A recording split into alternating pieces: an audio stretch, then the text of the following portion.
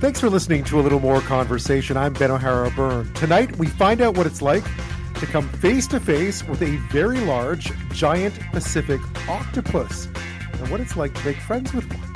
We meet two classmates of a 9-year-old boy who disappeared on his way to school in the Toronto suburb of Etobicoke way back in 1975. Now, nearly 50 years later, they're trying to find out more about what happened to him.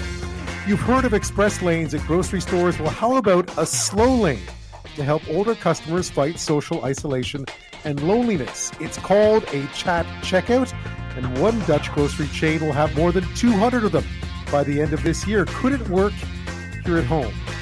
But first, 7 years ago on the campaign trail, future Prime Minister Justin Trudeau declared his government would never buy the Lockheed Martin F35 stealth fighter jet. Well, today, his defense minister announced Canada is spending $19 billion to buy not one, but 88 of them to replace the country's aging fleet of CF-18s. Is it the right choice? And if so, why did it take so long to make it? Well, first up, speaking of the 90s, this is how far back this story goes. It was all the way back in 1997 when this country signed up as an informed partner to the U.S.-led Joint Strike Fighter effort to produce a next-generation high-tech stealth aircraft, a project that would ultimately culminate with the Lockheed Martin F-35. That was the fighter that the Harper government sort of announced they would be buying to replace the aging fleet of CF-18s 12 years ago, back in 2010. Then they kind of faffed and reversed course, and when costs began to skyrocket, there were questions about the contract or if there was a contract. So ultimately, it was gone. This was the same fighter jet that the now Prime Minister Justin Trudeau claimed Canada would never buy while he was in power because it wasn't needed and didn't work. Here he is on the campaign trail in 2015. A Liberal government will also do what the Harper Conservatives ought to have said years ago. We will not buy the F-35 fighter jet. Well, guess what they did today? They bought the F-35 fighter jet. More than 25 years later, the RCAF will, in fact, replace its desperately aging fleet of CF-18s with 88 F-35s. The cost, an estimated $19 billion. That includes most of the upfront stuff like training and so on. The cost estimate for the entire life cycle of the fighter jets is expected to be more around $70 billion. Here is the Defense Minister, Anita Anand, making the announcement today. Canada is acquiring a new fleet of 88 state-of-the-art F-35 fighter jets through an agreement that we have finalized with the United States government and Lockheed Martin with Pratt & Whitney. Well, the first of those aircraft is set to be delivered in 2026, so not too far down the road. The full fleet is expected to reach operational capability between 2032 and 2034. So what's changed since 2015 for this government? The defense minister said it was a, quote, highly complex procurement. And she also says that since 2015, when the future prime minister then uttered those famous words, that the aircraft has matured. And that, of course, many of our allies, 8 countries in particular, are using those same F-35s. With Russia's illegal and unjustifiable invasion of Ukraine and China's increasingly assertive behavior in the Indo-Pacific, this project has taken on heightened significance, especially given the importance of interoperability with our allies. The Defense Minister, Anita Anand, today. Joining me now is David Perry. He's president of the Canadian Global Affairs Institute and host of the Defense Deconstructed podcast. Welcome to the show. Good to talk to you. So not a big surprise here. We'd seen some reports before New Year's that this was coming. Is this the right choice? Have they picked the right jet? Yeah, I think they did. A couple ways to look at that. One is it's the jet that won the competition that we undertook at great length, and we went through lots of effort to open that up as wide a playing field as we could. And at the end of that, this aircraft was selected. So, by definition, it's the right one. Beyond that, though, I think it's the right choice for a number of different reasons, including the fact that it's in modern production and is going to be widely used amongst many of Canada's key allies. I mean, there will be different locations that we would tend to fly out of by virtue of the way that our aircraft operates that are be operating this exact same aircraft all over the world. So that's an advantage, right? If you need to fly and land somewhere in the United Kingdom, the United States, Germany, Finland, Italy, there will be other air forces that are operating the exact same plane. So that helps if you need to land and have access to facilities or get something fixed, be able to use the same kind of planning software and types of things that go into operating it. That's an advantage. Beyond that, I think it's also going to be very helpful that in terms of the way that the Royal Canadian Air Force actually uses the plane, that we'll have our closest allies to work with in terms of how we actually employ it, the tactics, the techniques, the procedures we use, developing doctrine, doing common training. There'll be all kinds of advantages that come with operating an aircraft that many of our closest allies will also be flying. I wasn't. It always reminds me. I was looking back at articles that were written. This has been going on for a very long time. This whole project to replace the CF-18s. I mean, it was time for replacements. Clearly. Yes, I think it's a general rule. You want your pilots flying airplanes that aren't significantly older than they are. And the CF-18s were even with the new ones. I mean, I gather there's been some real impacts. We've seen some real impacts of late, especially with just how. I wouldn't say incapable, but how stretched we are, how, we're not really able to pull our weight in some extent when it comes to helping our allies because of the age of our aircraft. Yes, and just one clarification there. I mean, the airplanes are new to us. The ones that we got, they're not new. The Royal Australian Air Force quite well enjoyed them for the several decades with which they operated them. So, we're talking about a fleet that is well past the point that in its entirety should have been retired. And it has gone through an upgrade process that's, basically given that platform the right kind of structural characteristics so that it's not a safety issue to continue flying an old airplane. They fixed the stuff that needed to be fixed from a structural point of view, and they've done some upgrades, including new radars and some other things to update the operational capability aspect of the airplane. But at the end of the day, it's aircraft delivered in the 1980s versus ones that are being delivered at the end of the 2020s. So massive difference in terms of the technology that we will be getting, and what we will be retiring should have been retired long ago. We're finally doing that, but in part because of the age of those planes, there were significant limitations in terms of what we could actually do because they're not as available as they once were. And I think there's some relationship with some of the personnel problems the Air Force has had, which has basically meant that we don't have nearly enough people flying these. And that's not going to be easy. I mean, we can't just bring in new aircraft like the F-35, even though we're expecting them relatively soon by procurement standards. This is going to demand some work within the RCAF to try and prepare for the arrival of these planes. Absolutely. So you basically need to have a synchronized handoff between flying and operating the ones that we have now, sending more people, which are in short supply already, down to the United States to start doing the initial training, which would first train the people that would basically become our own training instructors for Canadian aircraft, and do that in a couple of batches, and then start getting delivery of aircraft, a squadron's worth at a time that can come back to Canada.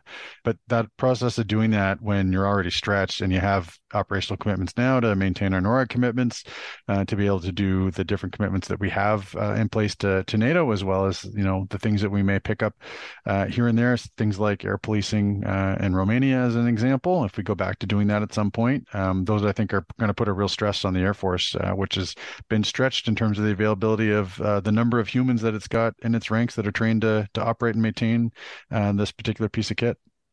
When you look at the price tag, it always seems high. Is this a fair price? Are we getting bang for our buck, so to speak? Well, it's definitely going to be expensive. I think, effectively any modern fighter aircraft is expensive.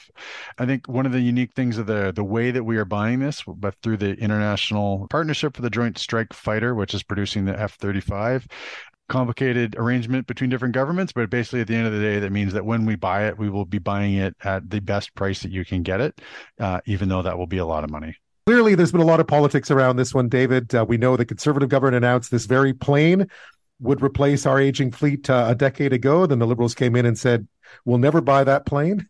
Today, Anita Anand was asked about that. She said, this is a different plane. This is a plane that's matured, this jet. Is that true?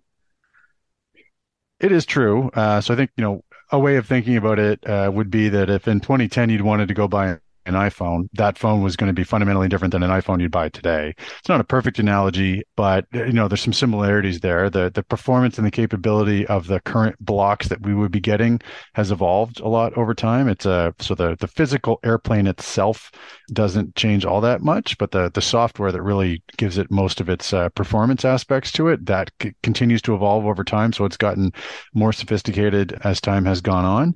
The other thing with it is that back in the 2010 timeframe, that particular aircraft and the project for it was going through a lot of teething pains. There was a lot of developmental problems in terms of getting some of the performance aspects just out of the actual plane itself, in addition to a number of different software issues. We've had a lot of time to resolve a lot of that. So I think there's a lot of truth to the fact that it's the same moniker, but it isn't the exact same plane that we're going to be getting towards the ends of the 2020s. Then we would have got, in the mid 2010s had we followed through on the conservative government promise. Beyond that, though, I do think that it's a bit of a overstatement to say that that's really the only reason that the Liberal government and the Liberal Party in the past had made the kind of comments that I think were pretty ill considered at the time that they did. Yeah, it feels like this is one of those situations where the previous Harper government can be blamed for sort of a contract process that, overselling it, a contract process that didn't go very well. But it certainly wasn't helped by a statement saying, like, we didn't need this plane. We'll never buy this plane. It seems that it's been mishandled for a long time. And that's kind of indicative of a lot of the issues we're having with procurement. Yeah, I think this file in particular is one in that a whole lot of people did not cover themselves in glory in moving forward on it. The current government, I think, ended up in the right spot.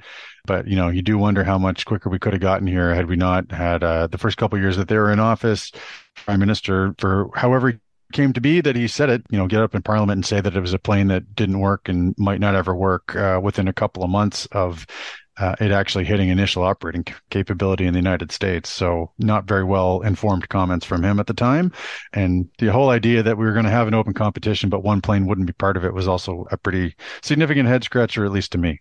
Yeah, and when we look at what's happened, even in the last, this had happened in 2014. I mean, Russia had already, gone into Ukraine in 2014, annexed Crimea and so on. So it's not like the geopolitical situation has changed phenomenally. I mean, already China was already seen as a threat in the Pacific. Those were the things brought up today about why we had to do this. But do you get the impression there was now more pressure on Canada to at least get our act together when it came to replacing the F-18s, and that certainly the F-35, because of its interoperability, was going to be the one that was being pressured? I do think that there's more, pressure in a couple of different ways. Our allies, not just in the United States, but in the NATO alliance more broadly, are looking at all of each other for indications of what we are collectively doing.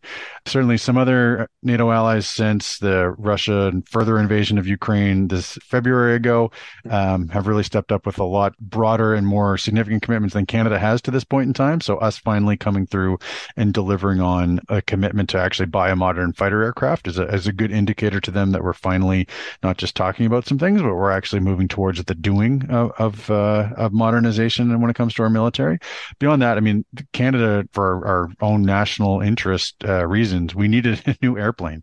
The ones we're flying right now were delivered in the early 1980s. Yeah, as you mentioned, it's never good when fighter pilots are flying aircraft that are older than they are, unless they're in an air show, right? That's the. What are you going to look out for now? I mean, the announcement's been made. We know that before Christmas there was some noise about the early deliveries in 2026 of the first batch. What are you looking out for now to make sure that this goes according to plan? Less attention about when we actually get the planes, because I think that's probably the easier component on that. If you look both what has already been contracted for F-35 deliveries, there's the last couple of batches that we actually have contracts in place for now. It's amounting to several hundred aircraft. I would expect that number would be growing when the batches that we're going to be putting in orders as part of are actually committed. This is all kind of convoluted bureaucratic process about how you actually go and get an airplane, because we're part of this international partnership agreement. So you have to follow the rules of that. And the net upshot of that is you put in orders when you're able to put in orders, and that's driven by a wide pool of allies. But the benefit of that is you're doing it at a time when hundreds of other planes are being made. So making the planes is probably the easier part because we don't have enough pilots to fly the existing fleet that we've got right now. So there's an issue there. And then we also have to do both kind of a wholesale adaptation of how the Air Force operates to move from 1970s technology to current technology. So there's a big change with that. And we also have to build the infrastructure that's unique to this airplane, which has some special considerations that the old ones didn't. And I suspect that getting the human capital in place, getting the infrastructure in place, and adapting, what the Air Force does to actually fly and operate this successfully, that's going to be harder than it is to actually get airframes in Canada. But at long last, it feels like this conversation started when all of us were much younger. So it's interesting to see that it's finally, here we are in 2023 with this announcement at long last. David Perry, thank you so much. Yeah, great to talk to you. We'll end this Monday night with quite the encounter. Now, it didn't happen in the open ocean, I have to say. It happened in an aquarium, a very large one, a tank, better yet. But it is the story, quite the remarkable story, shared by one gentleman who worked at the Vancouver Aquarium many, many years ago now. And it's reminiscent of something. You may have seen this Academy Award-winning Netflix documentary in the not-so-distant past. Craig Foster is the focus of it. An octopus is also the focus of it. It came under a fair amount of criticism for some of the overtones. But here is a trailer of My Octopus Friend. A lot of people say an octopus is like an alien. But the strange thing is, as you get closer to them, you realize that we're very similar in a lot of ways. It's a hard thing to explain, but sometimes you just get a feeling and you know there's something to this creature that's very unusual. There's something to learn here. I had to have a radical change in my life. And the only way I knew to do it was to be in this ocean with her. And then I had this crazy idea. What happens if I just went every day? And indeed he does. Now, it's an interesting film. It came under criticism because of the way it sort of very much turns into a human story and how the octopus fits into it. Forget all that stuff. This is just a story about, I find octopuses to be incredibly cool.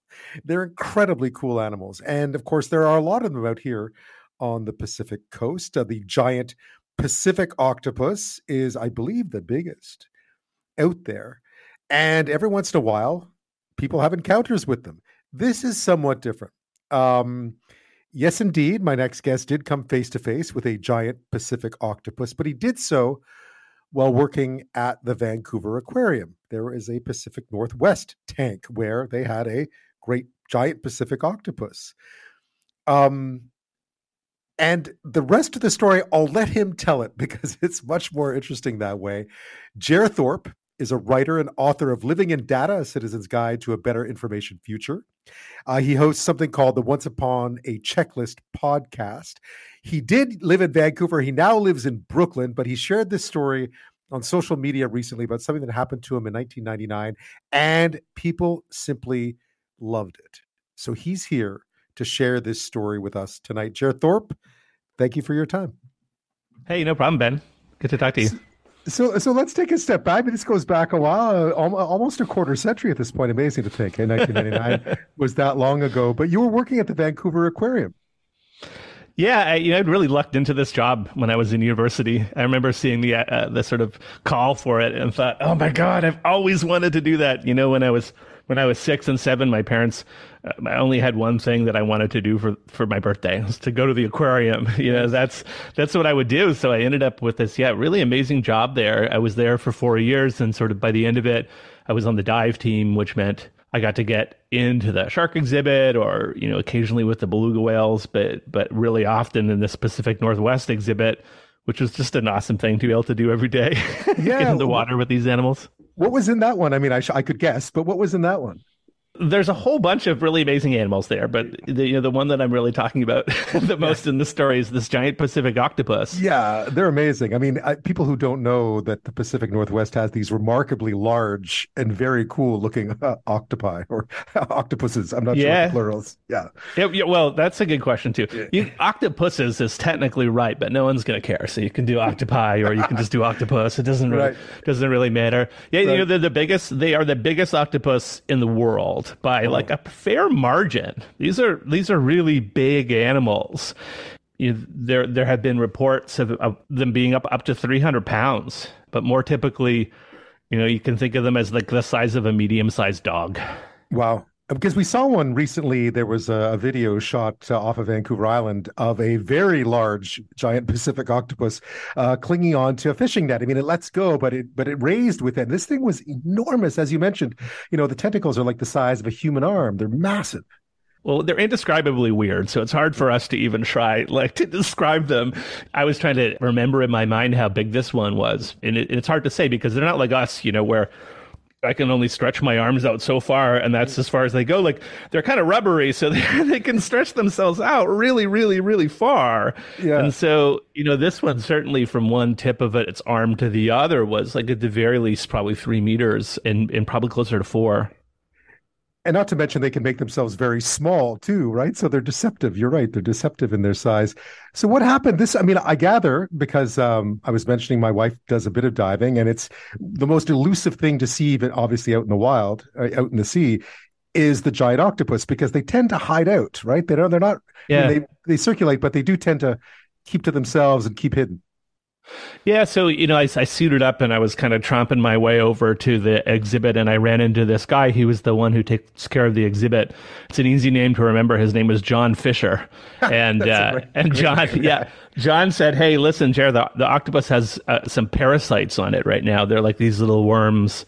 This is not an atypical thing to see on octopuses in the wild or other fish and animals in the wild." And he said, I don't know. I was thinking maybe we could just try plucking them off. So we don't want to have to haul the octopus out of there and try to treat it. Yeah, wow. Yeah, so you go do it. Well, part of the reason is this there's no guarantee that you're the octopus is gonna come out. Like, it's not a trained animal, and so I would say 1 in 10 times you would have a chance of kind of seeing it. So this first time I got in the water, octopus comes out. It actually comes like reasonably close to me, and so I just kind of reached out as far as I could and plucked off one of these things. That's awfully courageous of you. Well, they're not a dangerous animal. No, true. One of the things that I've learned in all my rest of my wildlife work over the years is that the vast majority of animals want to get out of your way. I wouldn't want to wrestle with one, but it's not an animal that you would at all have to be afraid of. And in fact, it was definitely afraid of me. Like, I plucked that little thing off of it, and it changed color. They change color when they're to show emotion, and then it just darted back into its den. And I thought, well, that was kind of a failed experiment. But it wasn't. You went back. It wasn't. Yeah. Well, the next day, actually, I'm back in there again. Octopus comes out. It came close to me again. I didn't really think that much about it right at the moment, but then I plucked one of these things off it, and it changed color again, and it kind of backed up a little bit, but didn't go back into its den. And I thought, well, might as well get another one. So I plucked another one, and it kind of let me do that. I could tell this time that it was not avoiding me. And then this really miraculous thing happened starting the next day, which is that as soon as I got in the water, the octopus came out. And it came real close to me this time. And there was, I think there was maybe only a few of these things left, so I plucked one off, and it came closer. And then before you know it, I'm sort of half sitting on the ground of this exhibit. It's kind of rocky, and I have this 50-pound octopus in my lap. It's actually in my lap.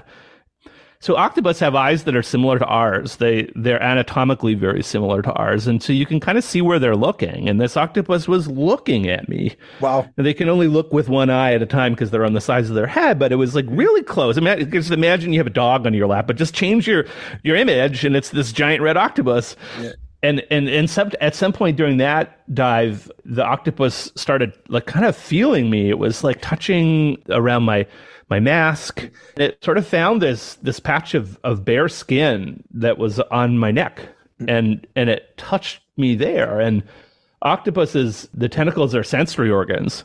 Right. So they can taste and feel with them. So it was like kind of giving me a taste, trying to figure out what I was all about. And at the exactly the same time, I'm kind of like petting it like you would pet a dog. Just are they slimy or are they dry? What do they feel like? I mean, it's in the water, right? They were cold. It was cold. Yeah.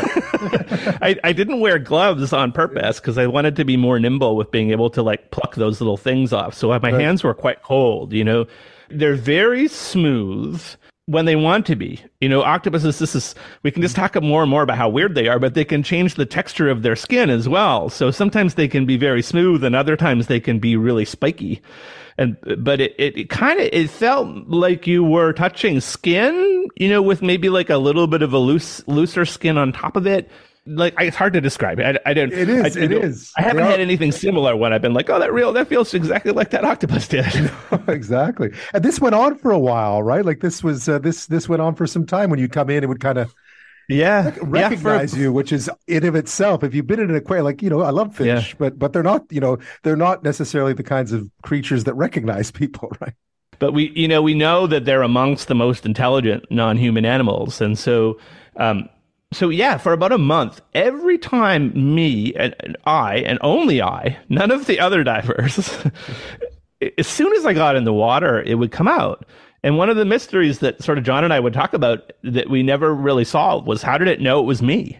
Because it knew right away.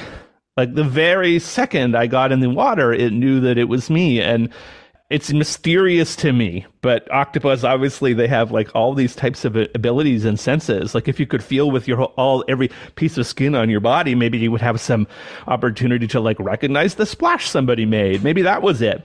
I don't really know. And so for a month, we had this it was amazing. It was a friendship. We would hang out together, and the dives are pretty short because we have they call it a pony tank of air.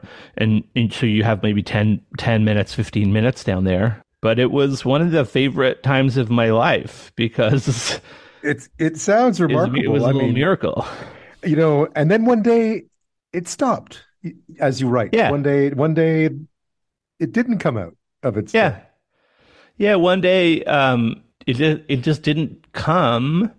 And I was, obviously a little disappointed. And that wasn't to say that I would never see it again. It would still come out, but it wouldn't sort of do that sort of same thing that it did before. And, maybe it had found out everything it needed to know about me. But who knows? This is the thing with other intelligences, right? It's like easy for us to try to map our own human feelings to it. It just transformed me in a lot of ways, that experience. It sounds it. Well, obviously, there was some criticism of my octopus teacher. I'm sure. I imagine you probably saw it because, or maybe I didn't see it. I have this weird block around that movie, and I think it might be like, I don't know, like if you've climbed Mount Everest, maybe you don't want to watch a movie about climbing Mount Everest. I don't know. It's like. I have no. I probably have to talk to a psychiatrist about why I haven't seen that movie. It came under criticism, of course, just for the way it describes the relationship, and it felt a bit like it all got a bit out of hand. But you do watch it and understand, and I think maybe it's because I have no idea. I've never been face to face with an octopus, but something to do with their solitary nature. There's something about them that is so incredible. I mean, I think even from through a tank or from a distance, they're such incredibly fascinating creatures that we can't help but be sort of mystified and captivated by them. Yeah, and I think a lot of that is because if I asked a child to kind of draw what they thought an alien would look like, they want an alien to look something like us, right? So they give it a head and they give it like a torso and maybe like an octopus are just built entirely differently than we are. Except for maybe those eyes that I talked about, there's like not a lot of common ground. And so when we see an octopus, there is that kind of feeling of alienness to them. They are so weird And we don't know anything about them, right? They're a hard animal to study because you can keep them in captivity, but we don't really know how they exist in the wild. Like, I don't know. There was a story that came out maybe about 2 years ago where they had found this. They called it the octopus garden, but it was like this place where all these octopus would come and hang out together, which previously we had not understood them at all as social animals.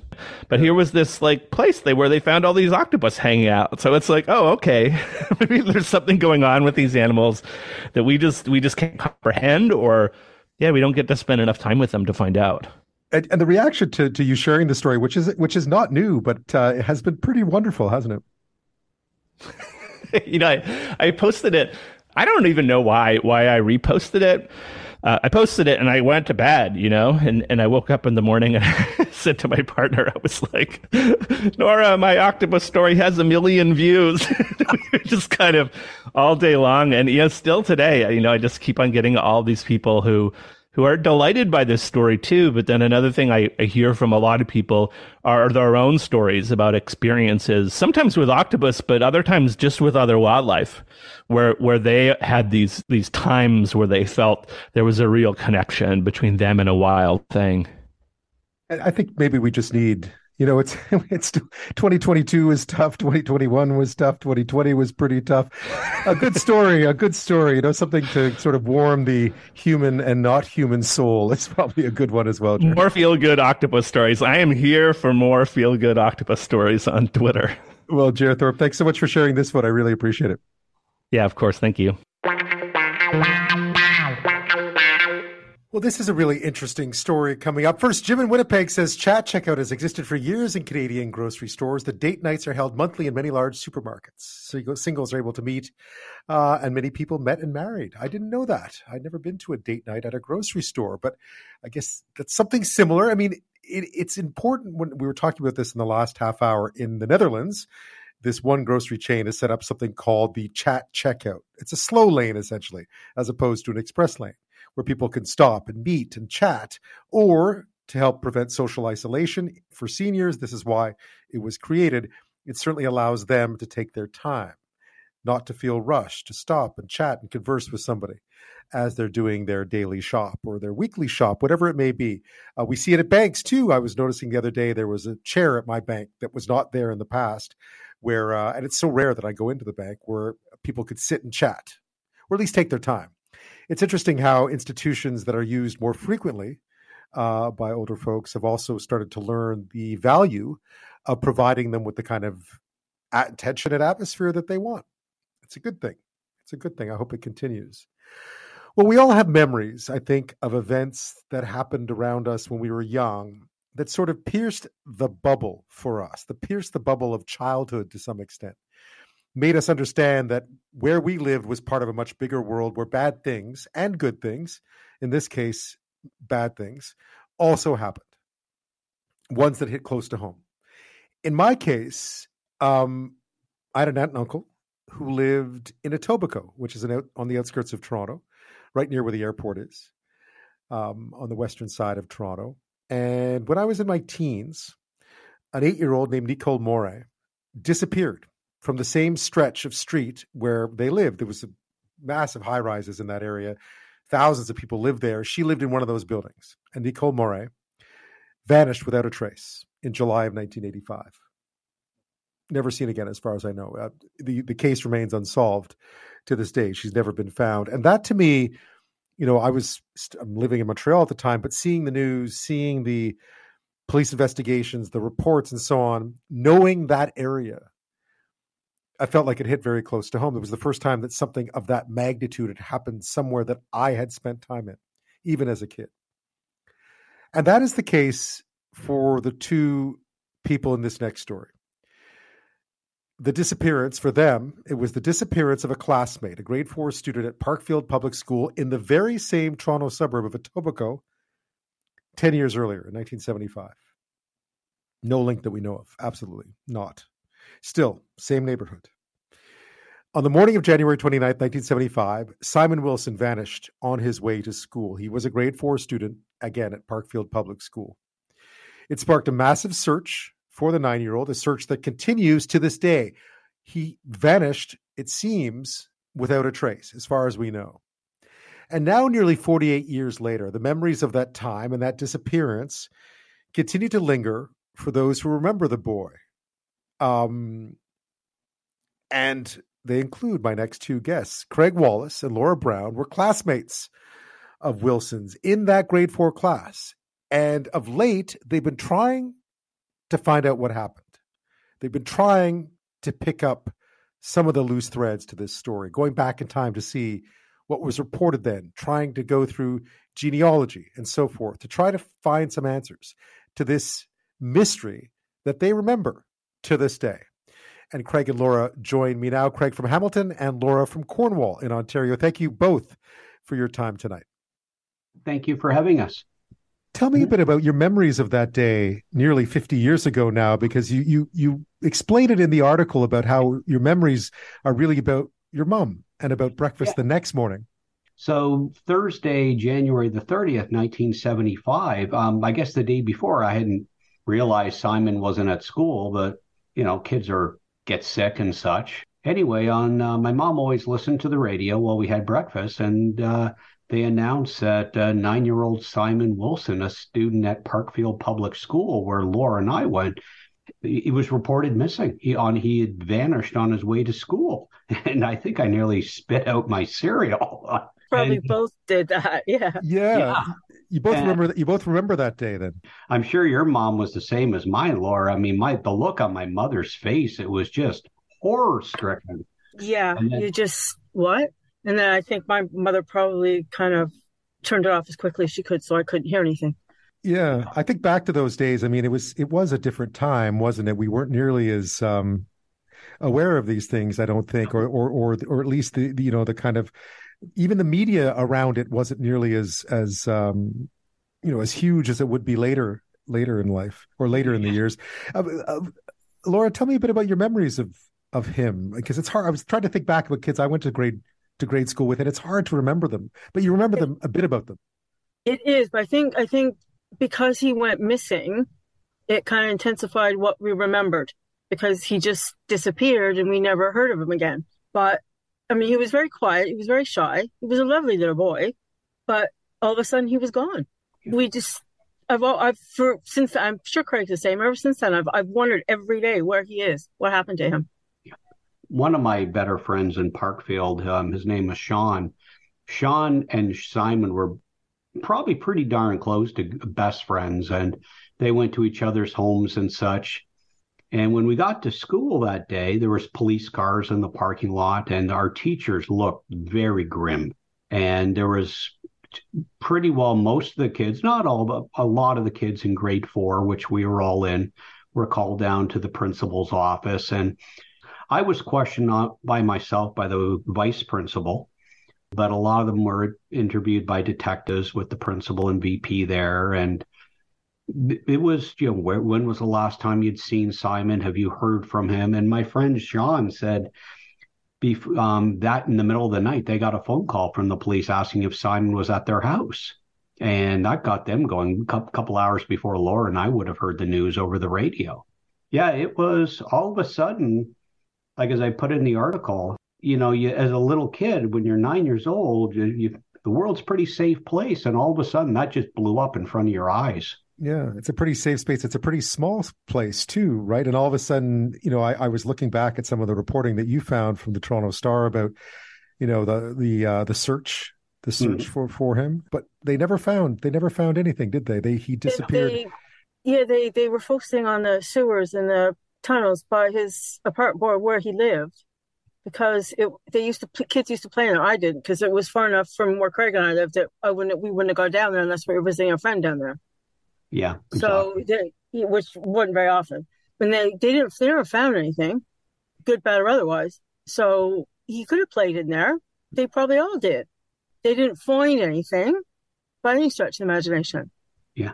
I remember searchers coming to the door, the mounted unit, going up and down the street and through all the local parks and ravines. I mean, certainly I'm not a police officer. I'm not an expert in this, but I could not question the effort the police made. They really tried. And I imagine that for the rest of your days, both at primary school, but also as you went on his absence must have been glaring because he sort of was part of your gang, your group, and then he was gone. Exactly. It's one thing if somebody moves away, and you're used to that too. Kids move, families move, but to just vanish. And as Laura said, nothing was found, not a trace, which is, it's frightening because no 9-year-old child just decides to adopt a new identity and, move. Something terrible happened. And the only way he would have had a new identity is if it was done for him. And he's not going to know at 9 how to do that. So it certainly wasn't, oh, yeah, I'm just going to up and I'm going to go and live with Granny now. Yeah. You must have talked about it as classmates. I mean, you could not, right? Oh, exactly. And, I got to tell you, things at recess and stuff, I do remember our teachers they were quite diligent. We were lucky to go to that school. There was a lot more children being driven to and from school, I recall, because back then we all walked. We're 5 minutes up the road, so. So was he he was vanished on his way to school, right? He was walking? That's what we heard. His mother said he had left the house just after 8:00. Yeah. And just didn't make it. So somewhere between his house and Parkfield, he vanished. Yeah. And he pretty well walked the same route Laura and I walked to school. That could have been us. Yeah. It would have been the same. So, Craig, tell me a bit about your idea to kind of try to look into what was out there about this, and this idea of trying to maybe find out what happened, or not what happened, but at least try to figure out what was learned. Well, a lot of the credit goes to Laura. We were just talking on Facebook, and because with 2 other friends who would like to remain anonymous, and we started talking about Simon. So Laura put together a little Facebook group where we could talk about it. And Laura is the incredible genealogy wizard, so she can find anything. She's actually found some stuff in my family tree. And we used that skill. I went to the downtown Hamilton library, went onto the microfilm and pulled up news stories from that time, and then sent Laura the information we got parents' names, siblings' name. Laura started trying to track people down. I just thought, why not do an article? Just submitted it to the Toronto Star last week, who jumped all over it. And I think it was very local. It's a great mystery, a horrific mystery if you're a part of it, to be honest, as a child. But then that was really just it. What did you find when you started to sort of dig in through the genealogical route? What did you end up finding? Well, it took me a while because I couldn't find out what his parents, other than Mr. and Mrs. Wilson. I had no idea what they were called. So luckily, one of the newspaper articles said what they were called. So I've managed to find out a lot about his father's side. His mother, I have no clue because I have no idea what her maiden name was, and I can't find it for the life of me. They're both Northern Irish. So his father was one of 10. Most of them are scattered in England or Ireland. Some are here. But I have managed to find a few people that have told me bits and pieces to try to piece together. Simon had a half-sister, different father, but I don't know how much his father knew. But that, I believe, is what led to the fact that they were divorced. By the time that Simon went missing, Simon's father was married to somebody else. Right. He was living with his mom at that point. Yes, and his sister, half-sister. You went to the police as well, and they said something that I thought was pretty surprising, that they'd actually looked at this case recently. Yeah. So one of the first things I did when we started talking about it is I messaged the police. I went on, messaged everywhere I could find, because I thought somebody will have to get back to me. They got back to me, and they were like, well, yeah, we've just looked into this recently. And I'm like, yeah, okay. So what did you find then? Nothing. Okay. So I've recently, in the last 3 weeks, maybe, been back and forth with the lady who is the detective on the case. Everything that I've found, I then emailed her with all the information that I'm finding. Because one of the policemen that I spoke to asked me if I knew anything about the family, which I thought was a bit strange because I would have thought they would have known about the family. They would, they would have been talking to mom and dad. They would have been, and it was implied in the papers that his parents were still together, that it was like happy families, but his parents were divorced and he was remarried by then. Craig, what has the reaction been from the family. I mean, you're classmates, so clearly this stayed with you all these years. Have you had any reaction at all from Simon's family? Yes, on just last Friday night, a day after the article, I got an email from a person who indicated they were, I believe, a first cousin of Simon's. They said a cousin. They indicated that they had known Simon and they missed their curly-haired, mischievous cousin.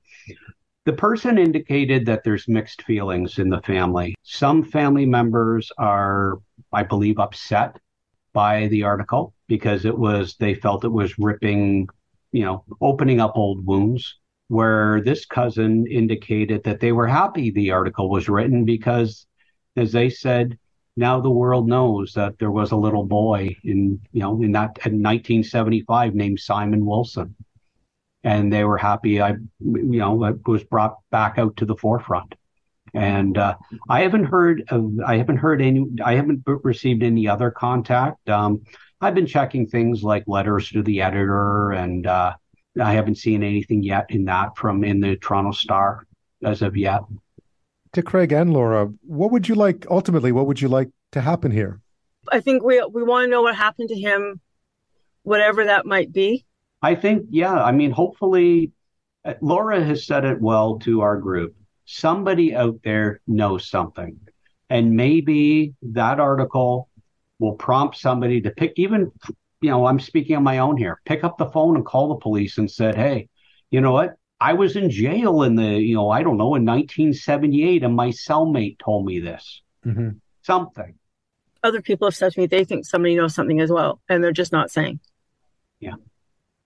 Well, Craig Wallace and Laura Brown, thank you so much for providing the story, the context, your story, and I'll hope to check in again with you one day soon. Hopefully you find out what you're looking for. Well, thank you so much for having us on, Ben. Speaking of respecting, one is always told to respect one's elders, but I'm sure you've all been there. You've been at a grocery store waiting in line to pay, and you get stuck beside someone taking their time, chatting with the cashier or the person bagging groceries, if you still have that luxury at your grocery store. It can be frustrating, right? And yet we all know that social isolation and loneliness is one of the most serious issues facing a lot of people, not just older people in this country, but certainly older people here, right around the world, everywhere we have aging populations, essentially, and beyond. In this country alone, census data shows that almost 1 in 4 people aged 65 or older live alone, and about half over the age of 80 report feeling lonely. That's according to a report from the National Seniors Council. So what can you do about it? What can you do to alleviate social isolation in this era of digital stuff, this era of self-checkouts, this era of smaller families scattered, this era of people living on their own, people divorced and so forth, just people growing old by themselves. Often they have great networks of friends, but ultimately they're at home alone. Well, there are many different ways of doing it, some elaborate and some painfully simple, like the next one. A grocery chain in the Netherlands called Jumbo jumped in and created something they call the Kletskasse. My Dutch isn't very good, but Kletskasse, or chat checkout. It's tailored to customers not in a rush, but who want to linger for some time, perhaps even have a chat with the person serving them. This all started in 2019 as part of the Dutch government's One Against Loneliness campaign. It's proven so popular that by the end of this year, they will have chat checkouts in 200 locations across the Netherlands. So what to make of that idea? What other solutions are out there? We thought we would look into this because I found this to be such a fascinating initiative. And joining me now is Nora Spinks. She's CEO of Work-Life Harmony and former CEO of the Vanier Institute of the Family. Thank you for your time. My pleasure to be here.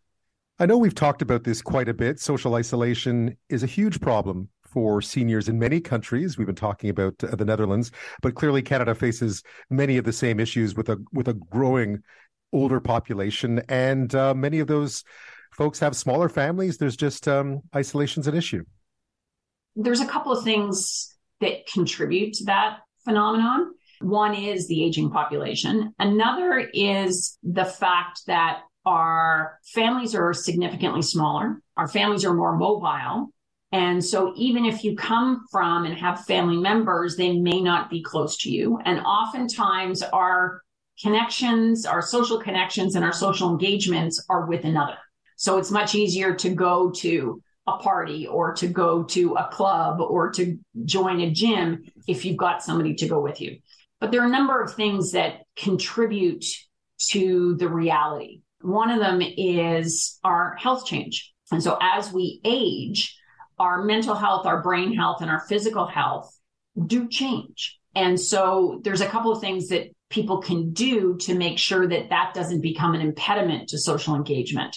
So making sure you can see and hear. So go to your doctor's appointments, use your hearing aids, wear your glasses, have a spare pair if you can, so that those health changes don't impact your ability to connect.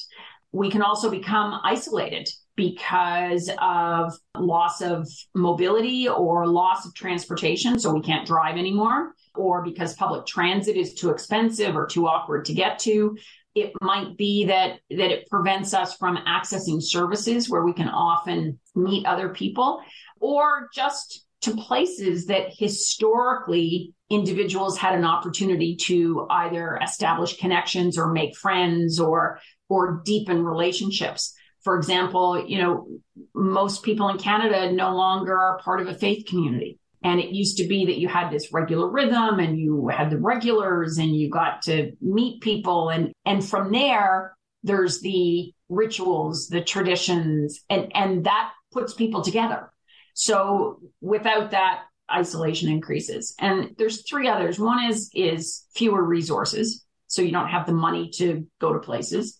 You might not have the language, or you just might be experiencing ageism where you're not feeling welcome. So there's a number of causes of social isolation that result in loneliness. And the impact we know, and we've found out more and more about this at all ages, by the way, but certainly for those who are older, the impact can be detrimental. I think the WHO has compared it to smoking in some ways in terms of the impact it can have.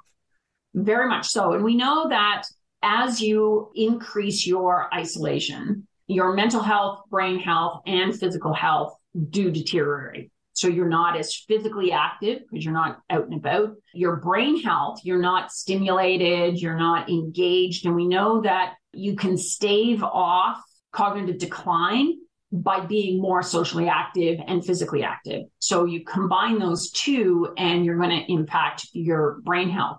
But we also know that of all the research is pretty clear that about half the people that identify that they are lonely or experiencing loneliness have fair or poor mental health. That's half. That's a big number. So if you think about it, just to get a sense in this country, about 1 in 10 people in Canada say that they're often or always lonely.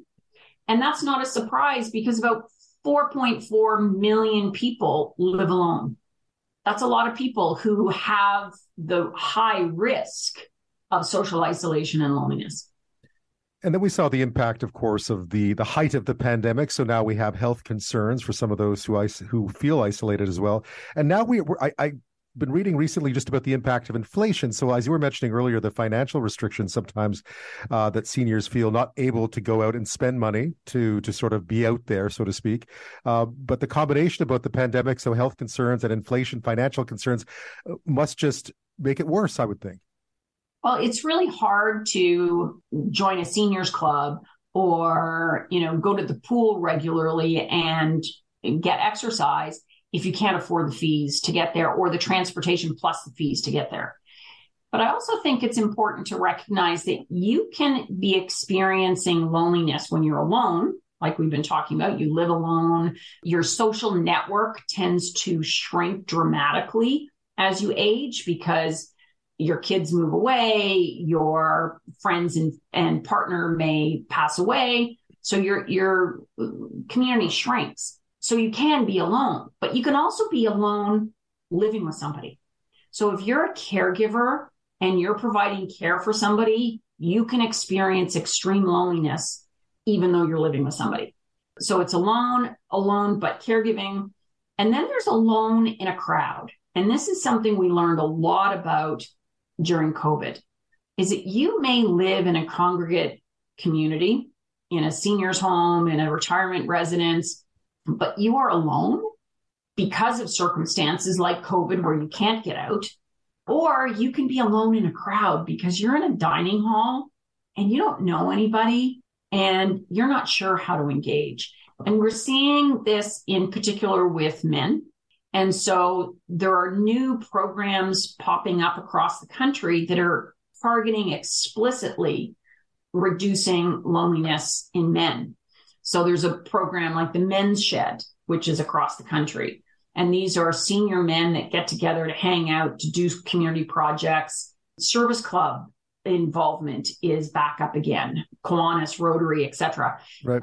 Lions clubs, because it's a place that doesn't cost you a lot of money, and you can have regular connections with other people that aren't just your age, but also younger as well. Nora Spinks is with us this half hour. She is CEO of Work-Life Harmony and former CEO of the Vanier Institute of the Family. We're talking about social isolation among seniors in this country and elsewhere, a big problem in many countries with an aging population, smaller families, a lot more stuff online, changing patterns of how we socialize, for instance. Nora, I was really interested. I, of course, saw this article about these Kletskassa or chat checkouts that this grocery store in Holland had created. It was sort of part of a government initiative surrounding social isolation and loneliness.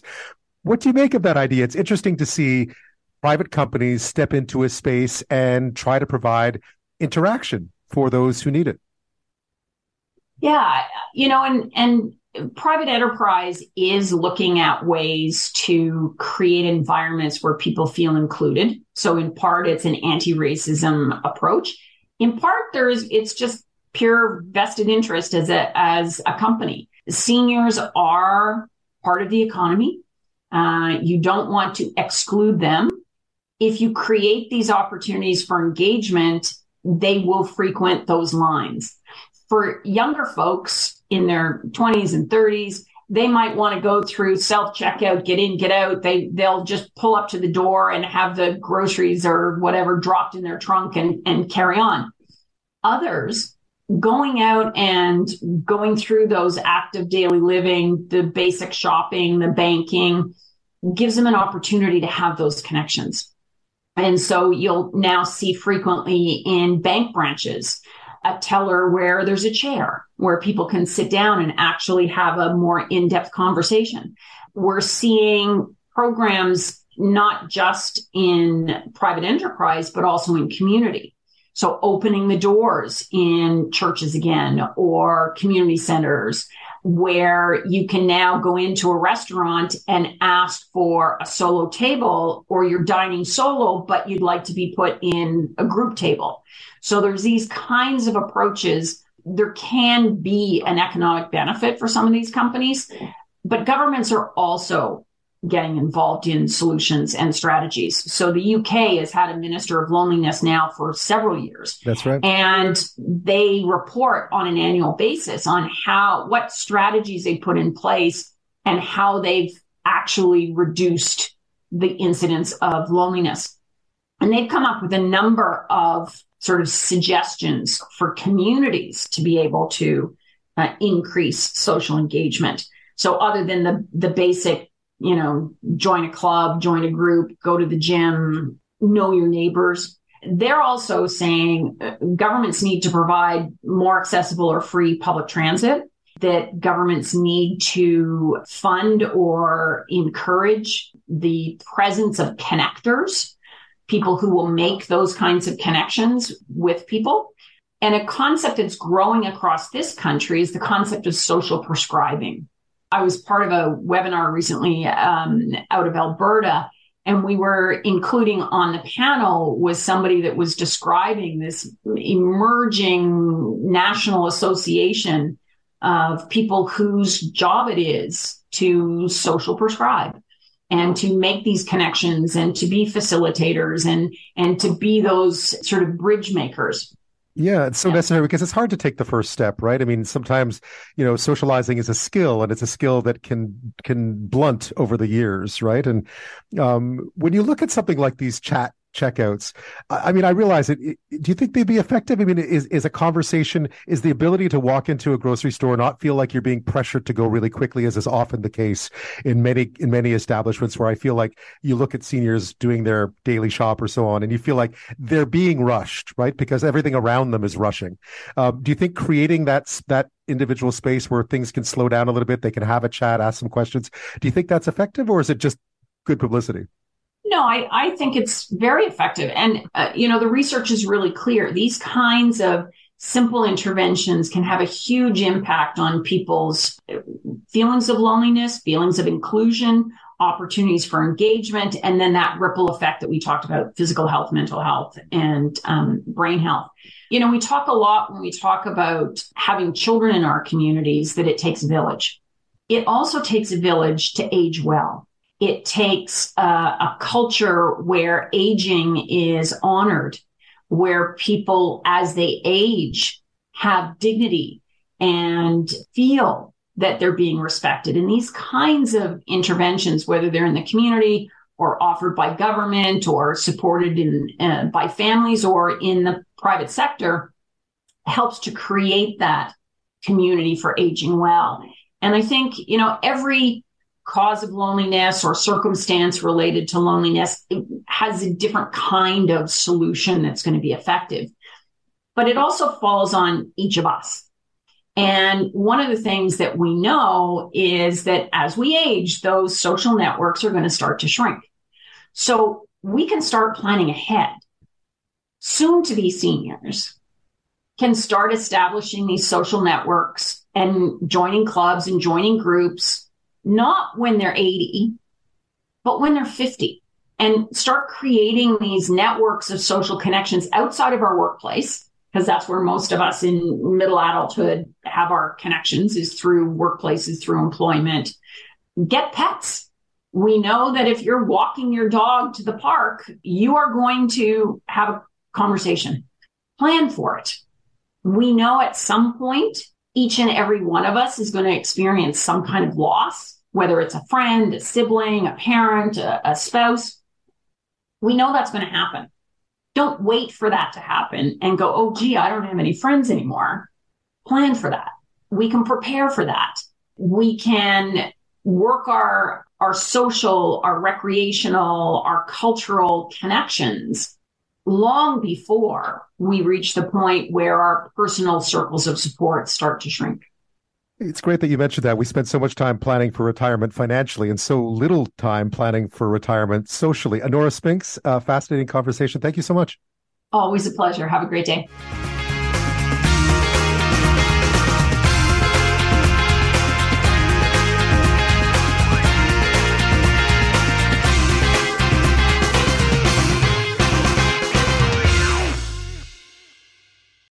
Canada may be known for its landscapes and friendly people, but beneath the surface lies a darker side of crime, history, and the paranormal. Since 2017, the award-winning Dark Poutine podcast has explored the shadowy corners of the Great White North and beyond, delivering chilling tales from a uniquely Canadian perspective. Hosted by Mike Brown and Matthew Stockton with over 300 episodes and fresh releases every Monday, Dark Poutine is your weekly ticket to the creepier side of Canada. Listen to Dark Poutine on Apple, Spotify, Amazon Music, or wherever you get your podcasts.